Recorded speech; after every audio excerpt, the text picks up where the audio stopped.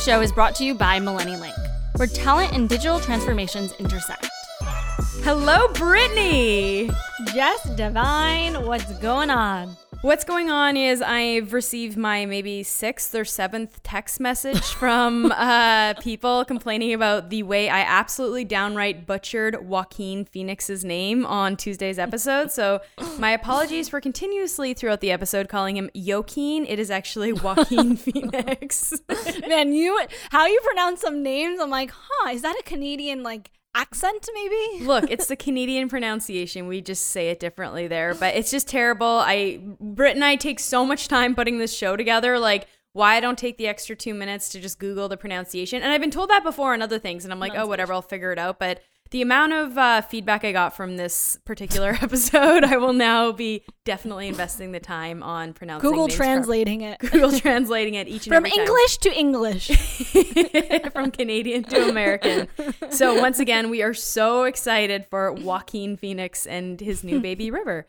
All right, so you look like you have a bit of a glow on. The teeth are white. The eyebrows are freshly done. The hair's got a nice blowout. Is that for the trip coming up with Trader Joe?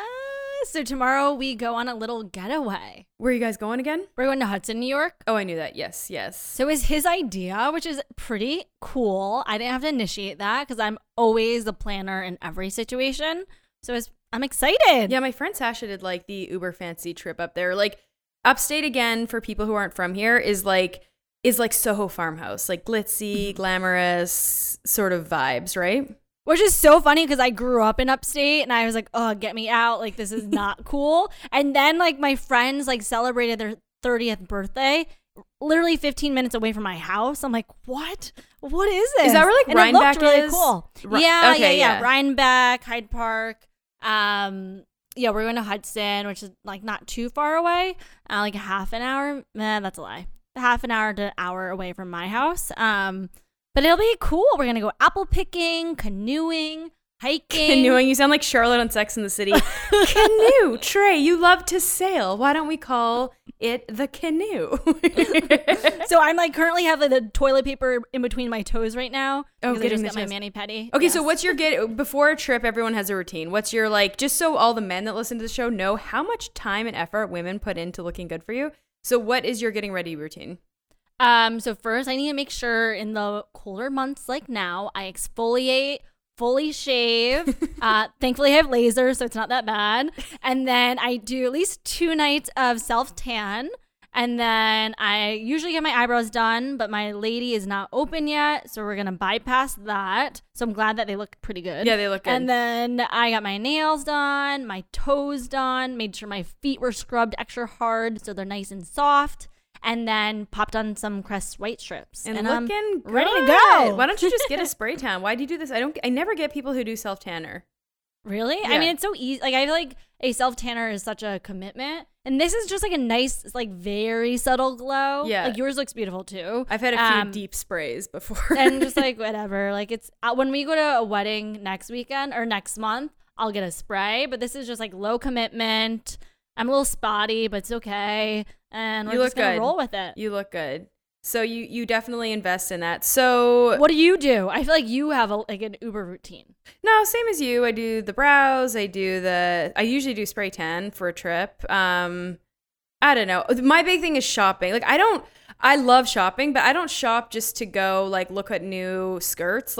I go for purpose. So if I was going on a trip like that, I'd be okay, I need one fall outfit day. I need a canoe outfit. I need a hiking outfit. Yeah. That was actually me. So I ordered a bunch of stuff online. And of course, I am so last minute. It's not coming in time. So yesterday, in between my workout and meetings, I was running store to store. I'm I need the gray long sleeve of the cropped shirt here. And then I need this gold ring here. And I was running like a maniac. I was sweating my face off. But luckily I got it. So let's talk about how Trader Joe got his name, because I was super excited when we were out for dinner and I did a deep search on him and found out that I used to work for one of the hedge funds that he was at. So oh my God, what a small world. I was freaking out. Well, honestly, I'm always pretty private. I think we're both pretty private on when we date, who we date, and we're at least I'm not ever in a serious relationship.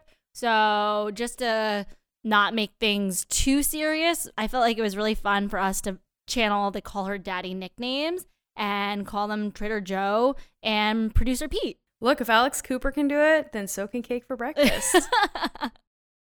Hey everyone. I want to spend a minute talking about our sponsor, MillenniLink, and why you should keep them in mind for your tech and IT hiring needs.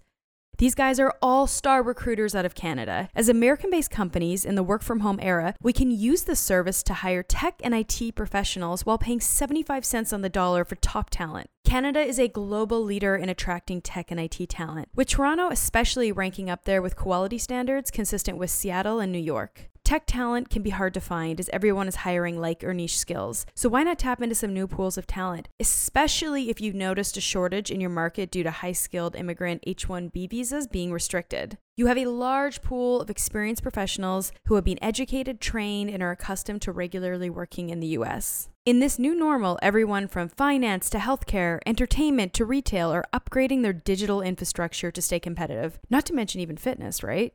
So if you are not, then know that your competitors are. There are new software systems to implement, digital ways to engage with your customers, work from home technologies, and much more. An array of things you probably have not even thought of for your business. So shoot them an email or give them a call at 1-647-643-6100 or shoot them an email at www.millennialink, millennialink.com/contact-us, and you'll find all this information in our show's bio. Welcome to today's episode of Cake for Breakfast. Cake for Breakfast is a mix of the news you need, biz, stocks, and tech, and the news you want, celebs, gossip, and beauty. Welcome to Cake for Breakfast. Today on the show, we're talking Call Her Daddy drama, the race to Black Friday, and LVMH files a countersuit against Tiffany's. Call Her Daddy drama continues, but this time it is between the host, Miss Alex Cooper, versus the one and only Sean Avery. Oh, he's so hot. He's Canadian, so hot, right? and he's Canadian. He's a former NHL player. Alex loves NHL guys, so I just feel like this is like the perfect marriage for drama here. So if you've been listening to Call Her Daddy lately, Alex talks a lot about the construction going on in her apartment building. And we've just found out that the apartment that is causing all the commotion for the, 10 million Call Her Daddy listeners each week, it is Sean Avery who is creating all these problems for the show. Wait, I wonder how that connection was made. That is crazy. I hate to take a side or form an opinion on this story because to be quite I'm totally Team Alex. Well, to be quite transparent, I've reached out to both of them to come on our show, and I don't want to ruffle any feathers, but yeah, quite honestly, I agree with you. I'm sort of Team Alex on this one as well. On it, I had a neighbor who lived in the building next to me who decided to build an apartment on top of my building for the last year, and it was so annoying. There was always noises. There was always guys up and down our building. It was horrible, and that was when I was going into the office. So to hear how she's doing a podcast in her apartment while that's all going on, that I just would go crazy. Yeah, I sort of agree with you. And Sean isn't even living at his place right now. Him and his supermodel wife, Hillary Rhoda, who I love. Is she not the prettiest girl in the world? She's beautiful. Yeah, oh my she's the gosh, prettiest. I love her supermodel. eyebrows. Eyebrows. I love her athletic sort of vibe. That's her whole look in modeling. But they rented this beautiful West Village townhouse looking, it looks bigger than an apartment. So they're not even there. And honestly, the worst thing about living in New York City through this whole pandemic is not the restaurants being shut down, not the clubs, not the shopping. It's having to live and both work in your single space apartment. That's been real. Honestly, the suburban people won the pandemic. Yeah, I get it. But she's also spending $10,000 a month on her apartment for a 2-bedroom. So I feel like her setup might be a little bit different than ours. Yeah, than most people's. I mean, she's got the 2-bedroom. I think it's 2 or 3 baths. We all saw it in her video vlog tour. She's got a great place. She's making $500,000 now, as we all know. Damn. From the drama that unfolded on the show. But yeah, it's sort of they're in a fight about it. And so Sean, he took to his podcast, did this 15-minute bit on Alex, go F yourself. And he has his points too. He's trying to furnish his apartment. He wants to head out, move to LA. But I have to say, I literally listened to the construction noise on the podcast last week, and it's loud. Honestly, what the real question here is, where is Sophia? Like, have you followed her along ever since her and Alex broke up? She has not posted since, I think she posted the Black Square for Black Lives Matter. Before that, it was, March, April. I missed the show. I went back and listened to a couple of them when they were living together. And like, that is just raw, authentic friendship, right? Two girls living together. I did this one episode where it was like, hey guys, the pandemic just hit New York. It's kind of crazy. And I'm like, that's like a good memory for, what it was like at the start sort of thing. But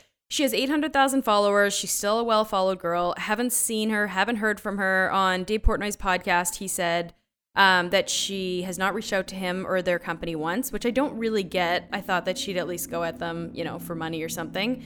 He also said that he heard she joined a talent agency. As you guys remember, we reported on that about a month ago when I had heard a rumor about that as well. So let's talk about Amazon's Black Friday, also known as Prime Day. That's funny. This year's Amazon Prime Day lands on October 13th and 14th, where they are known to offer crazy deals to their Prime members. But what is it on? Is it on? I never take advantage of this, even though I've been like a Prime member forever. But like, what do we get?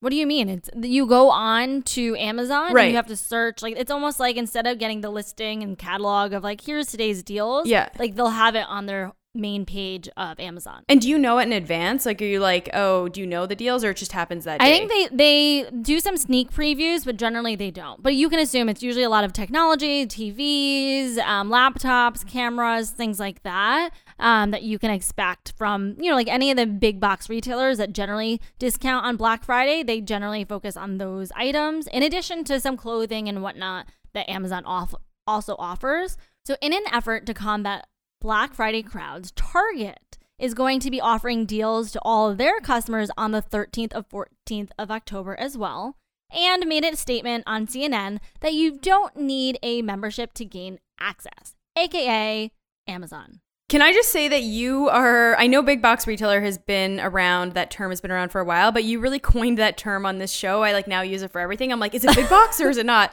I was talking to my sister and I was like, it's big box. It's big box. She's like, what is big? Why do you keep saying big box retailer? I'm like, I don't know. It's just like the new hot term. You're like, I heard on a Kate from Breakfast. Yeah. My co-host Brittany was talking about big box. So this is like, because you think about like retail in general is down, right? When you think about like Club Monaco, Lululemon, Banana Republic, Lulu, like all those are down, but big box are like your main anchors when you enter a mall. So you think of Targets, or you think of even like Walmarts that are standalones. Mm-hmm. Those are the big box. That's where people are going. Those were like the lifelines of the pandemic. Like I was such a Target shopper. I remember when the Target finally opened and like the heat of the pandemic, I was like, oh my God, this place is amazing. Like I can buy clothes and makeup. It's so interesting. I have a Target that I grew up near in upstate New York, and I always thought it was like the same thing as a Walmart and whatnot. But I've been with a lot of people from the beauty industry recently, and they're all trying to get into Target.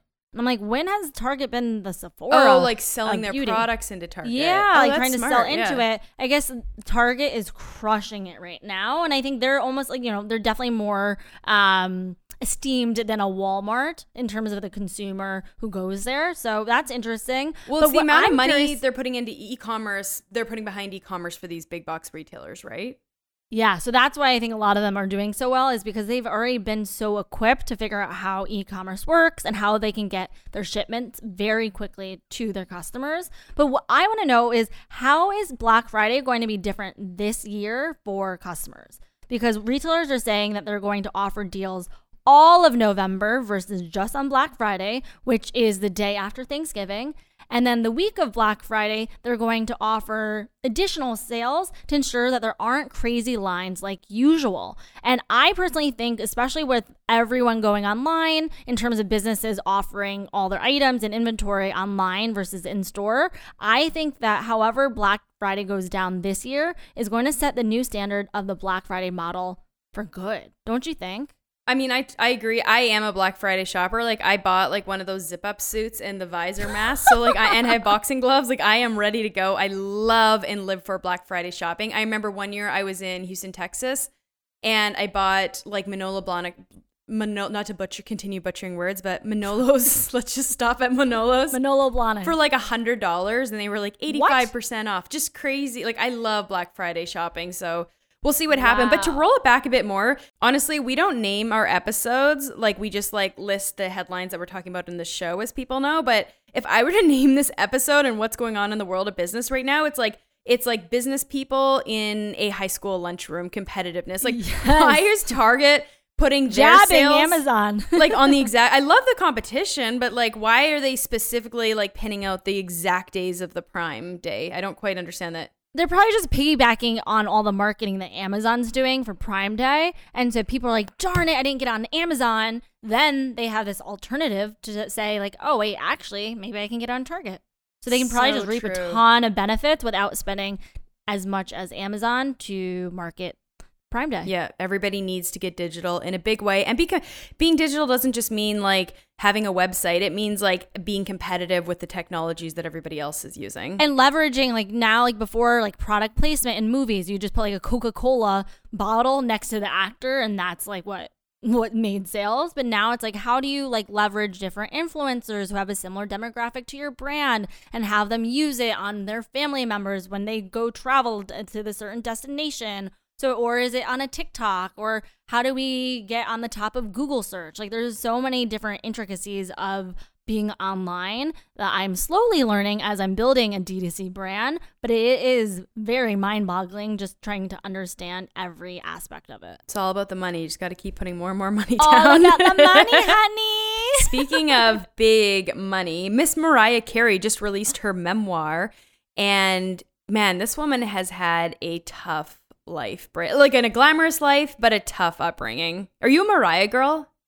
So I always love her Christmas songs. I think she's beautiful, but I also heard she wasn't like the nicest person. So I don't know. She's like cool, but I'm not like a follower. Yeah, so the book is called The Meaning of Mariah Carey. And instantly when I saw this, and I started reading about it, it gave me Jessica Simpson open book vibes. Now you got to give a shout out to your hometown because she's from upstate. I thought Mariah was like a California, LA girl. So she's from Long Island. So she's from Huntington, New York, which if you've heard of Oheka Castle or one of the Jonas Brothers have gotten married, Taylor Swift did a music video there. It's like a really cute town, but I guess when she grew up there, it was pretty like seedy. Well, I think she just must have grown up in like a blue collar, not a nice area. So she had a really interesting background. Her parents, she comes from an interracial marriage. And, back in that time, her mother was completely banned from her family. They had no communication. They cut her off, like just terrible, terrible stuff. And Mariah writes in this book about she never felt accepted because like her mother's family didn't accept her. Her dad left when she was young. And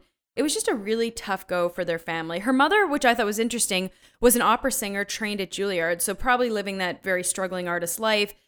Living on the outskirts of New York in Long Island, so you're close enough to the city, but you can't really afford to be here. And some highlights from her story. Her mother sounded like she had a very interesting collection of boyfriends. One story Mariah talks about is her and her mom were held at gunpoint by one of the boyfriends because they both, oh my gosh, they wanted to leave, and the guy was like, if you leave me, I'll kill you. So just really normal stuff to grow up in as a teenager.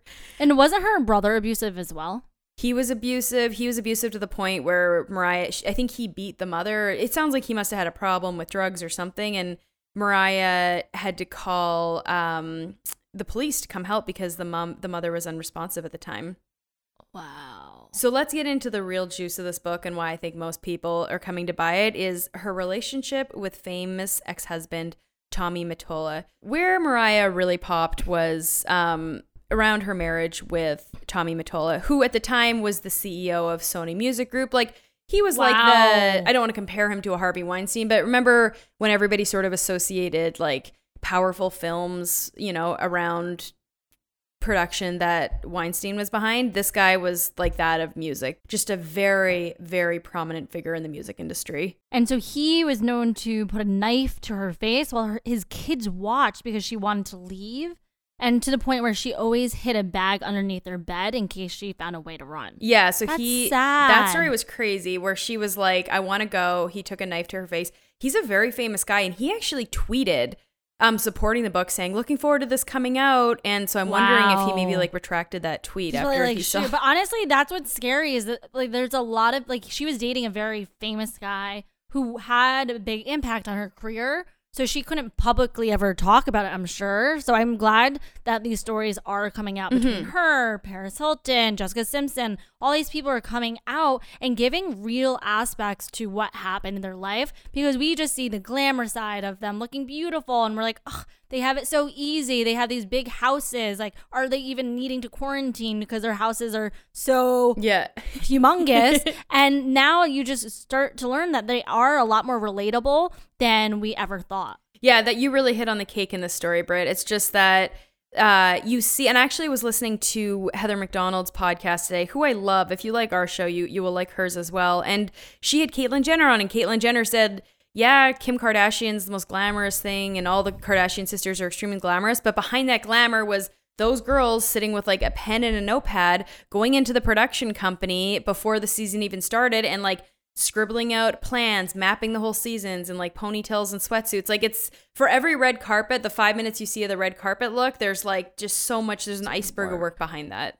What I thought was really cute about Mariah, because I love her Christmas songs, is that she lives her calendar year from Christmas to Christmas. So sweet, right? Isn't it so cute? I wonder if she like celebrates with like cookies instead of champagne for New Year's. Well, I mean, that song defines Christmas. Like, is there anything more All Christmas? I want for Christmas. Yeah, there's nothing greater. That's gonna be my promo song for the show when we drop it. So we're really excited to read this book. I think it's gonna be as good, if not better than Jessica Simpson's. Mariah was a lot more powerful, and I think just is a bigger, more famous person than Jessica was. And but I will push. She's like more public eye, but Jess was more of like a business girl. Totally, she's like so successful. So successful with Anyways, everything. Talking about celebs, stars. I know you weren't a fan of Lauren Conrad pushing her beauty line during Whitney's podcast interview, but can we just talk about it pretty briefly? So Lauren Conrad's new clean beauty line has officially launched nationwide in Kohl's retail location. So why is it exciting? Why is this any different than all the other celebrities that are dropping their beauty lines?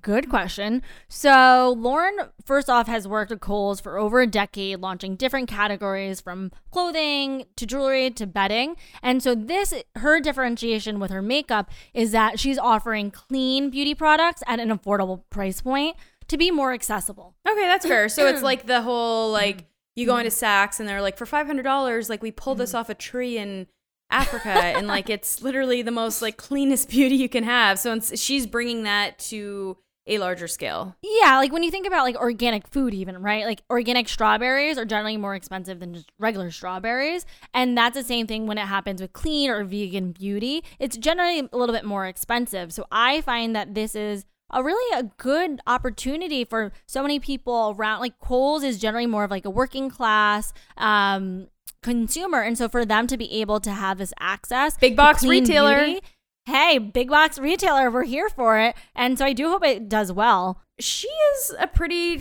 modern day feminist. Her husband works for her. He was like a prominent lawyer that worked for her when she was, I think, a character on Laguna Beach and then The Hills. So she also has a famous quote of when in an interview, I think it was for Vogue, someone asked her what her favorite position was, and she said CEO. Oh, that's hilarious. Like, I feel like she carries that role at the home, because she says, you know, at the home, I'm a wife, I'm a mother.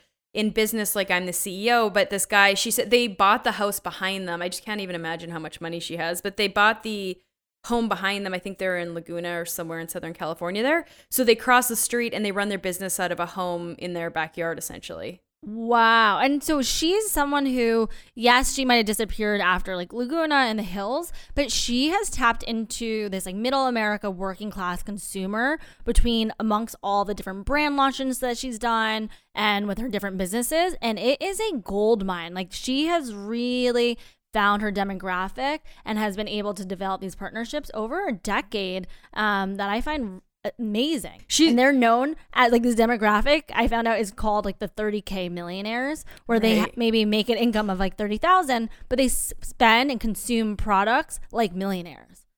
Definitely a larger she's not selling to the Saks crowd or the you know, that sort of even Sephora crowd. So the Kardashians got their first big paycheck on that Sears deal. Remember they had the Sears it's not Kardashian Closet, it's something Kardashian. And that was like early days into the show. Like, I mean, Kim had the sex tape, she got $5 million for that. And then after that, they made the show money. They probably had like certain brand deals.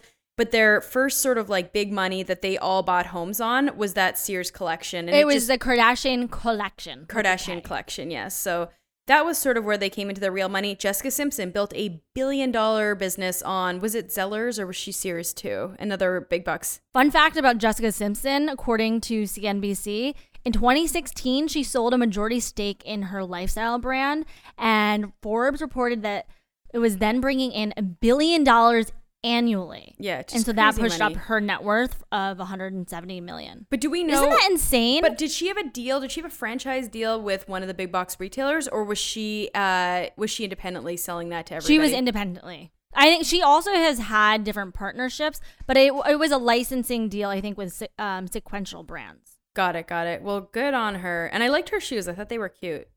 Yeah, she started in reality TV too, and that's where, like, I think the demographic naturally from those networks is more middle America, or Bachelor Nation. Like, that's also like very much middle America. So it was smart for them to align their consumers into the same demographic, and I think I'm gonna tap into that demographic too. Guys, here is the breakdown for $1 billion success in America right now.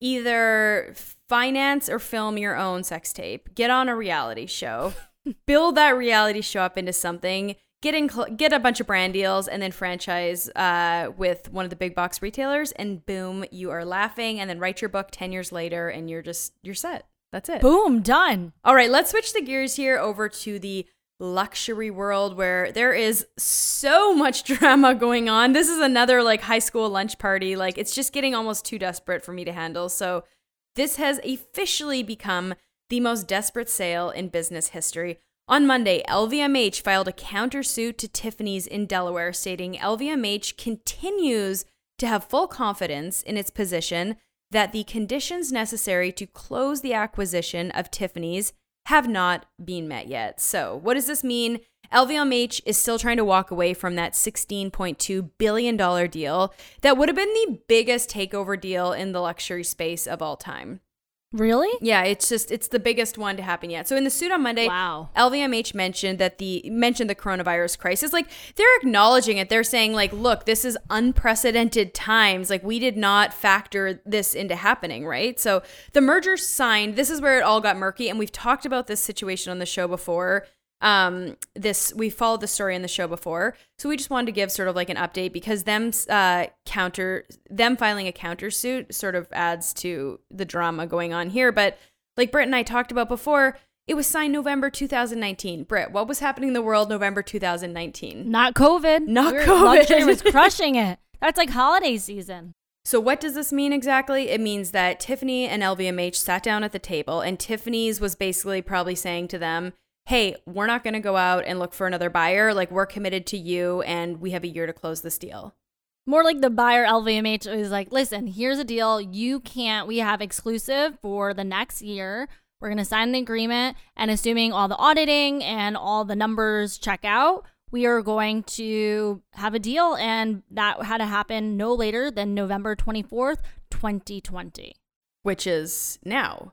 And the way I look at this deal, I know we sort of have differing opinions on it. I just think this is the most unlucky deal of all time. Like, there could not be a worse moment to sign, or a greater moment to sign the deal, but like, just too bad it didn't get over the line in like a month or something. It's crazy to me, the timing on this. Honestly, I feel like if my biz, like Tiffany, had a deal on the table like this, I would hold on to it with my dear life, because it's going to take years to get the economy back to where it was pre-COVID. Who knows how this is all going to be affecting the Chinese consumer, who is their top consumer for the brand. Mm-hmm. And it's a great deal, $16 billion. I don't think they're going to get that anywhere else. And also, to their defense, like, especially as you're looking to get a bought out, generally there has to be an exclusive rights of a few months. In this case, it was a year. I don't know the specifics of this deal in particular, but generally you say, okay, buyer, I want you to buy us. We'll give you the exclusive for X amount of time for you to bring in your people, do the audits, and we're not going to actively find new buyers. So if LVMH already asked them to be exclusive with them and now they're pulling out, they could have easily had someone else last November try to buy them, and the deal probably would have already been done. So okay, the I irony, I'm not even getting into the irony of this. Like, it's basically Tiffany's thought they were engaged, and then their man like left the table. They called it off. And the Tiffany's is like, look, I spent a year, I wasn't dating other people, I wasn't looking around, like I was just sitting there waiting on you to sign the papers, and like you're not there. But as much as you do want to defend Tiffany's, and I feel you on this, Britt, everybody else has been affected by Corona and the pandemic, and lots of deals have fallen through. Lots of deals have shifted. But it was signed. The agreement was signed. It was signed pending certain things. Like, it wasn't like they weren't transferring deeds yet and moving money around. They were saying they were engaged. Literally, that's the way to look at this. They were truly, there was a ring on the finger. They were engaged, but they had not yet gotten married.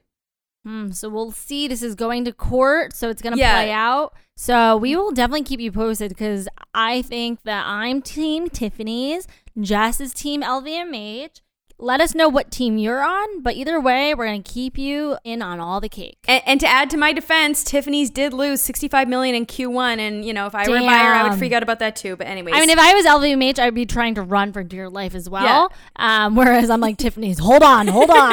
So let's see. I'm just hoping that they get the money, but I think that would be a bad. Last thing to add to it. There was talk of a ton of mismanagement during the pandemic. People were citing the dividend Tiffany's was paying out, and it made LVMH very uncomfortable because no other luxury brands were doing this. All right, my case is closed. All right, case is done. And the play of the day is A Social Dilemma on Netflix. So this is getting a lot of interesting feedback. This is all about how, when you think about Google, Facebook, and all these major tech platforms, a lot of these decisions on Gmail and how these platforms were going to operate generally have about 10 coders in the room, and they decide how all these platforms are going to operate. But what they haven't factored in is not only is these 10 people, they're basically dictating the entire world and how they experience technology. And it talks about the dangerous human impact of social networking and all these different platforms. Yeah, it's interesting. Definitely has a dark feature to it. It's a little heavy. It's not, light content for the pandemic, but it's interesting. It's smart. It's on Netflix, and Netflix does a great job of like these documentary type industry insider looks. And my roommate, she's a woman data scientist, and she was saying that actually, so there was a guy who created Gmail, another guy who created like the like on Facebook that they interviewed, and they've since obviously quit those companies. And my roommate, Chandrika, was saying that it's also very sexist in terms of how they've developed these platforms, because they're not taking into consideration like the different demographics or like genders when they've built a lot of these platforms. It's mostly just a group of 10 male coders who are developing basically the future. So there's a lot of really interesting aspects that I've never really thought about when it comes to social media and technology. But watch it with your kids, watch it with your family, watch it with your friends, because it leaves for a really good conversation. Excellent. Well, I hope everybody has a really great week. Britt, I can't wait to hear about your trip. And I'm going to go out and buy the Mariah Carey book right now because I'm excited to learn more about her. All right. We'll talk to you guys soon. Peace out. If you love what you heard today, please rate, review, and subscribe. Guys, we are really trying to get our review numbers up because our download numbers are going up, so we want the reviews to reflect that. It takes literally 2 minutes. Hit the purple podcast icon button on your phone. It's an app, and just put in a review. You can say, "Great work, guys. Love the show. Brittany, you're hilarious. Jess, I love you." Whatever you want, just throw us a review. We'll be ever so happy. You can add us on Instagram at girlonthestreet_, or at brittany.low, that's BRITTANY.LO, or at Cake for Breakfast Podcast. All right, that's all for today. Don't forget to tune in Tuesdays and Thursdays for Cake for Breakfast. And once again, we love our sponsor, MillenniLink. And by using code CAKE, C-A-K-E, as the promo code, you will get 25% off your hiring fees now through Christmas. So just go onto their website, www.millennilink, MILLENINK.com/contact.us, and you will get 25% off those hiring fees. So reach out, get connected, and achieve your hiring goals now.